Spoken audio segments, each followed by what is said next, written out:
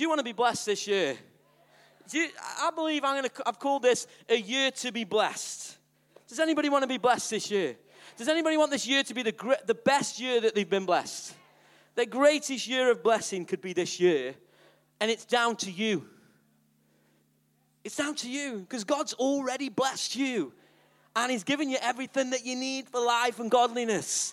So the blessing really comes sometimes not because of God, it becomes because of the way we think, and we don't see ourselves as God sees us. So I want to encourage you this morning to have an open heart and a mind to actually be ready for it to be your best year of blessing. So does God want you to be blessed? Some of you, that was about 50%. Does God want you to be blessed?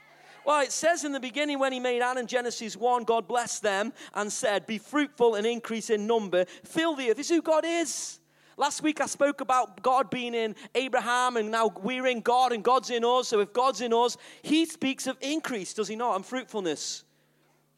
Joshua 1, when he's going into the promised land, he says, you will be prosperous and successful. That's a great word to Joshua. It says in Deuteronomy 28, he warns them, he's talking about the blessings and the curses, and he says this, the Lord will make you the head and not the tail. How awesome is that? God wants you to be the head. In other words, He wants you to overcome. He doesn't want you to be overcome by life. He doesn't want money to master you, problems to master you. He wants you to rise up in Him and become the master of your life so that you have finance, so you're not in poverty. You can do the things that you want to do and not worry about them. He's calling us to be the head, not the tail. How awesome is that? See, are you believing God wants you blessed? Because if you don't believe, you don't understand God and what God says and what He wants for you, then you'll never walk in the blessing of God. It says in Proverbs 28, verse 13, he who trusts or she who trusts in the Lord will prosper. So those who trust in God will prosper. And then it says this in Proverbs 16, verse 20. Whoever gives heed to instruction prospers. So we like the idea of prospering. Now it's gone quiet because there's an instruction or there's something that we need to follow in order to be blessed. Does that make sense? So we like being the head, we like being blessed, we like prospering, but all of those conditions, all of that life actually came with a condition. It came with a way of life. It came with us being obedient and following Christ and modeling the life that Christ modeled in order that we can be a blessing to others. So it's gone quiet now. Whoever gives heed to instruction prospers, and blessed is he who trusts in the Lord. I was a bit naughty with that one. I took that off and then added it on. Did you see what I did? So there's an instruction. So who wants some instruction to be blessed this morning?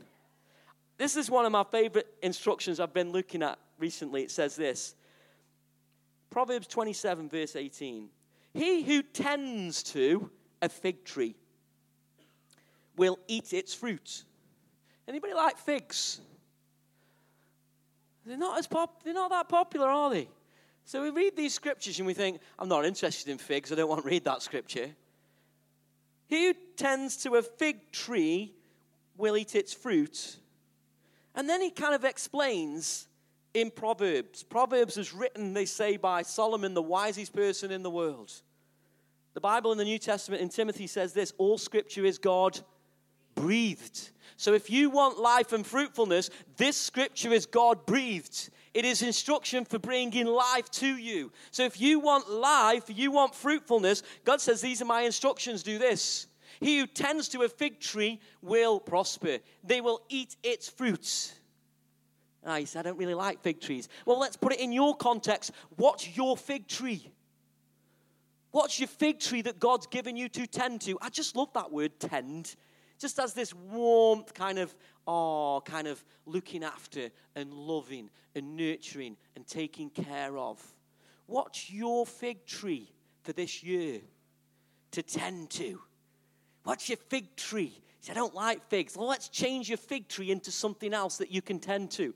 And he says this, and he who looks after his master, there's your fig tree, will be honored. Who's your master? Who's the one who you've been given to tend to? You know, it says that Jesus came and he came to do the will of the Father. He was tending to the master's will. He was attending to what God's plans and purposes were for this world. Jesus is the best example who submits to the Father. The Word of God was working together with God himself. He was tending to the fig tree, the master's will. What was that fig tree in the end? It was you that he came to love and die for. What's your fig tree this year? Maybe it's your boss. I don't want to tend to my boss. I don't want to love my boss. Well, Scripture says if you tend to your master, then you'll be honored and you'll be fruitful. If you moan about your master and complain about your master, you're going to live in the fruit of that. Are you hearing me? Or it could be your customer. You may be a businessman. Your master is your customer. No, they're not. I'm the boss. No. It's your master. Tend to your customer. It's all gone quiet this morning. You still want to be blessed? You say, I'm not sure about this. This isn't how the world lives. The world lives looking after itself. It doesn't look after the master. Well, if I look in Scripture, I look at Joseph. Joseph was the best example at looking after his master. I mean, he was looking at the master. He didn't always get it right, you know. Maybe he did, maybe he didn't. But this is what he did. He understood God and he understood the principles of God. And he applied the principles of God when he was in places he didn't want to be in. Because he was tending to the master. And the master had a bigger plan and a bigger purpose, which was to save Israel and to bring salvation through Israel. Are you hearing me? We think we're just serving this and doing... No, there's a bigger plan and purpose that God's trying to work in and through you. What's your fig tree? Maybe it's your pastors. Are you tending to us? I'm just asking the question. Are you hearing me? If you don't tend to us, then you're not going to get blessed. We're not going to be blessed. If you hate us and angry and say all unkind things about us, it's not going to build the body of Christ up. But if you champion us and support us and encourage us, we'll champion you and support you, and the fig tree grows, does it not? Are you hearing it? I'm not demanding you give us a blessing and a fuss. I'm just saying we need to cultivate that in our hearts and in our lives. And if we do that, we'll see the blessing and they'll see the fruit of it. It's the word of God. He who tends a fig tree will eat its fruit. It's common sense. You can add hard work in there as well if you want to be blessed. If we're lazy, we won't be blessed. I've written this phrase down. Seek the success of those you serve. Joseph sought the success of those he served. God raised him up to have such authority over the nations. Sometimes that deals with our attitude. Sometimes God's dealing with our character in other areas, and we just think we're in a problem place and a challenging place, and God's saying, I'm trying to get fruit out of you. I've given you a fig tree to tend to, and you can't even see the fig tree. Get your eyes on me and tend to your fig tree. Love your boss. Love your customer. Do the best that you can do. Cultivate a spirit of excellence within that. Don't settle for second best, but do your best. Go the extra mile. I'm trying to cultivate life in you and fruitfulness in you. Is this making sense? Or we can just settle for best or settle for the minimum. If you settle for the least, then you're going to have the least. But he who sows generously will reap of that generosity, will he not? I'm trying to encourage you to cultivate this lifestyle, seeking the success of those you serve. It's Jesus' way.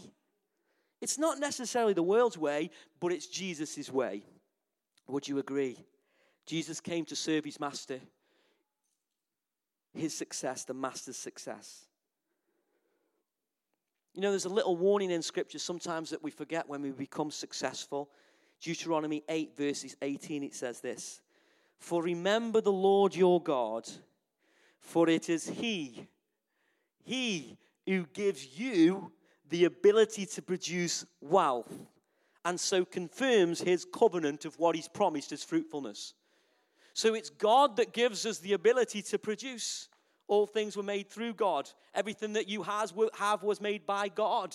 You know, your breath, your lungs, your feet, your shoes, even your smelly bits in a way of, is created in some way by God. I don't know if that fits in Scripture. Sarah will tell me off after. But here's the deal. Everything you have is God's. So let us not forget what God has given you. It says this: God gives you the ability to produce. I'm not sure God wants me to bless. Well, he says he's given you the ability to produce. So here's the next point. Use what God has given you. Don't try and be somebody else. Use what God has given you and use it to the best of your ability. You say, I haven't got enough, or I haven't. No. No, God has given you the ability to produce. You say, well, what's my thing to produce? Kevin Gerald writes this: by unlocking the depths of our most individual and natural abilities, you can discover your purpose. Your purpose should not be confused with your goals. Goals can be checked off. Your purpose cannot be reached or checked off.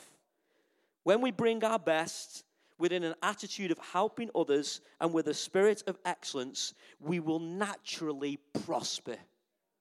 So if you use your natural gifts and talents and you do it to the best of your ability with a spirit of excellence for caring and loving for people, whether you're a nurse, whether you're a teacher, whether you're an administrator, whether you're a secretary, you do it to the best of your ability. You find yourself, this comes natural to me, and all of a sudden you start to flourish and you start to do well and you're prospering, and people start to recognize and they give you more responsibility because you're caring for your job, you're caring for others, and you are prospering. Make sense? And God has given you the ability to do that. Now, sometimes we have to go on a journey to discover that. But God has given you the ability to prosper.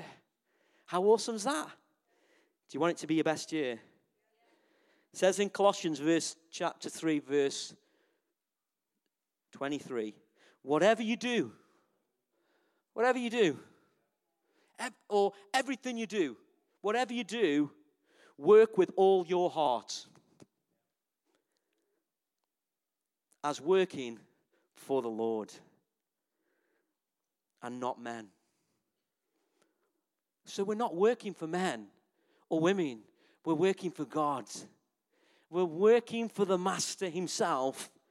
He's given us the natural ability to do whatever we do in this world, to serve and to help other people. We are all serving someone. Your job, you give service to someone with your natural ability and talent. Are you still with me this morning? And I just want to finish. You say, I'm not sure what's in me. Last week I spoke about Abram becoming Abraham. That Almighty God put himself in Abram to become Abraham. The Almighty God put himself in Abram. And if you're a believer this morning, who's inside of you this morning? Almighty God. So not only have you given you natural ability and talent to prosper, he's also put himself in there to help lead you in that process to overcome. Overcome guilt, overcome shame, overcome your past, to go on a journey of renewal so that you can become the head, not the tail. And he's given you the ability to do that if you will listen to him and follow him and apply his principles. You see, when we look at the name Almighty God, I said last week, they struggled to write down what it was. In the Hebrew, it's called Al Shaddai. But they struggled to write down. It was like multiplication also. They called Abraham father of many nations. But actually, when you look at it, one of the wording in the English is this. He's the God of more than enough. Okay, you got it?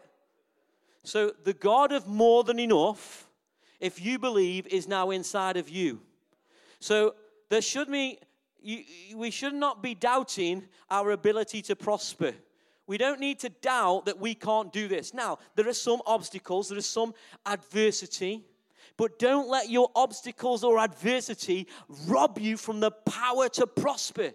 It's a challenge. It's a knockback. It's a thing that says you're inadequate and you'll never be good enough. Well, you need to listen to what God says about you. And God says, I have made you to be the head, not the tail. It's your year to prosper. Use what I've given you. Do it with an excellent spirit and attitude. Go the extra mile for people. See that it's not actually about prospering.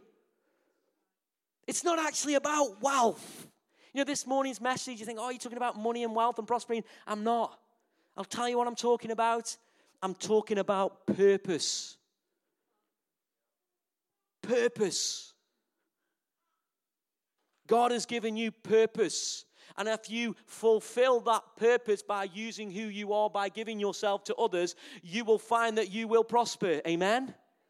So if you want to prosper, apply God's principles and live by his plans. And as you do that, I'll guarantee you will naturally prosper. You will. You'll just naturally think, we worry about it. What am I going to use the gift and talent on your life and use it to the best of your ability, and you will prosper. It's God's principles. It's God's ways. You'll gain influence. People will notice you because you go out of your way for people. He's the God of more than enough. Woo! How much have you got in your hand? Sorry? More than enough. You say, you don't know my circumstances. Well, look at your pot of money, prioritize your money, discipline yourself to live within your means, and look at your money and say, am I prioritizing God as number one in my life? Do I tithe my money first and say, you're the God of more than enough? Because that's what tithe says. Am I trusting in the God of more than enough this morning? Oh, okay, I'll put God. You know, this church, I said, we're becoming Breathe New Life. And what does that look like? We become Jesus-centered. What does that look like? Well, I prioritize my time. I prioritize my money. I'm going to prioritize what I give. So my tithe, first of all, I give 10%. There you go. God is my God of more than enough. You're my God. You got it?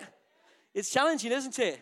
It's a journey to go on that. It takes time for some of us, but I've seen God be faithful. He's the God of more than enough, and I have not gone short, and he's given me way beyond what I've ever wanted or expected because I've put my trust in him. It took Sarah actually to tell me when I first got saved, you need to put God first in your life and tithe. I said, I'm going off. She says, well, you need to put God first, else there'll never be enough. Oh, okay, I'll listen to a woman's instruction if it's Bible. Yeah, it's the Bible. You know, are you hearing me? This year, trust God with everything you have. It's a relationship. It's not a God that's on high and he's not in your life. He's in you. So learn to trust him. And as you do that, you'll start to see that things dissipate out of your life. You'll see your relationship with God will change. Not because of the money, but because of the relationship that you're trusting in and putting him first in your life. Today is not a tithe. Today is above and beyond a tithe. Today is a voluntary offering to say, I'm going to believe for this year. I'm going to sow in what we're doing because I believe in this church and in the leadership of the church. Does that make sense? Written down here, when we see God's generosity, it's hard to give up. It's not hard to give up our lives. When we see the God of more than enough, who's given me more than enough, who's given me his precious son, gave his life and all his blood, that he's given me his spirit that's now filled my heart and empowered me with life. There's nothing that I don't want to give to God now because he's given me more than enough. But if our hearts don't see him, we'll struggle because we'll do it out of our own strength. We'll do it like a law that says, oh, you're telling me I must do this. No, that's the law. I don't want you to love that. I want you to live in the law of love. I do it because I love, not because of the law. Does that make sense? I give because I love Jesus. Today we're giving because we love Jesus. We're giving because we love God. We're giving because we love the church, one another, and the body we want to see built up. Because I'm in love with Jesus, I give. I love the law of love. It frees me from legalism. It sets me free because I'm in love. The Spirit gives me love, and I'm free to give. I'm free to be generous. Woo! Are you with me? Don't get into law. Should I give? No, that's law. Get the Spirit that leads us to generosity. And we're nearly running out of time, so I need to do what we're going to do at the end and take an offering. Does that make sense? May this year be the year that you blessed. Look out for your fig tree, tend to it. Serve the success of others, right? Work hard, obviously, but do everything with a good attitude and a spirit of excellence. Maybe sometimes God needs to work on our attitude. But I want us to join in. We're going to give out what's called a faith decree. Something that you say this year, this is the way I'm going to live my life. You know, it's your choice. You don't have to. The guys are going to start giving something up. Is it up on the screen? It's a faith decree. And I'm going to read it to you. And I want you to join with me individually to live this way, but us as a body, that we move forward together and we live this way. It says this: I am a child of God, made in his image and committed to his cause. Are you a child of God this morning? Maybe you're not a child of God and you're not born again. Well, you can make that decision today and know the love of God. This year, I want my life to be Jesus-centered, hear the language, and for him to be my guide.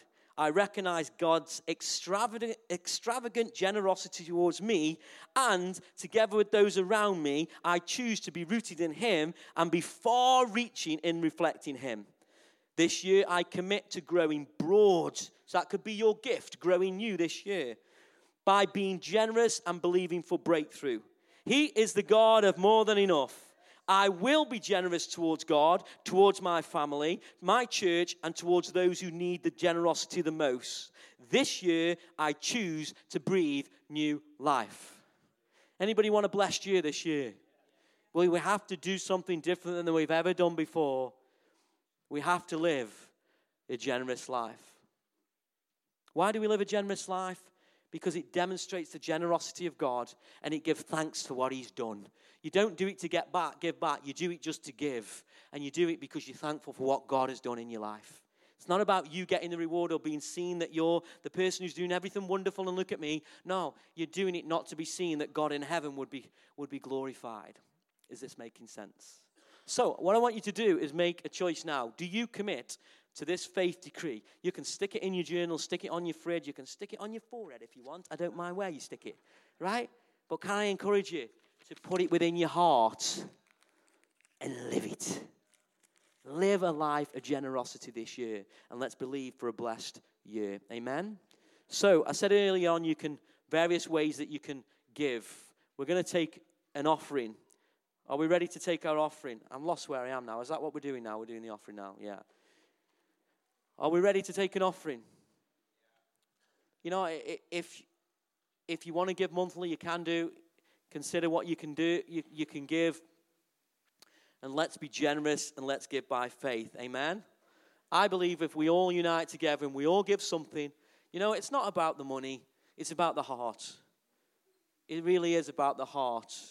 So please give out of a free will offering this morning because you love for God. You know, it blesses my socks when I look at the people that have given and I see the amount, not the amount that's given, but the amount of people that have given. That gives me so much more delight than actually, yeah, we want a lot of money because we can do more. But when you look at the individuals that are giving across the house and the amount of people, that's what encourages me. So are we ready to receive an offering? Amen? So, Father, I just thank you for this offering. We want to thank you, Jesus, for being in our lives. We love you. You are the God of more than enough. We pray that you use this offering to glorify your name. May this year be the year that we see your generosity outworked in the lives of this body. May they testify of your goodness, that you are the God of more than enough, that there is no lack in you and there's no lack in us. So may we live a bountiful life this year of extravagance, of enjoying your presence, giving the gifts and the talents by serving others in the name of Jesus Christ. Amen.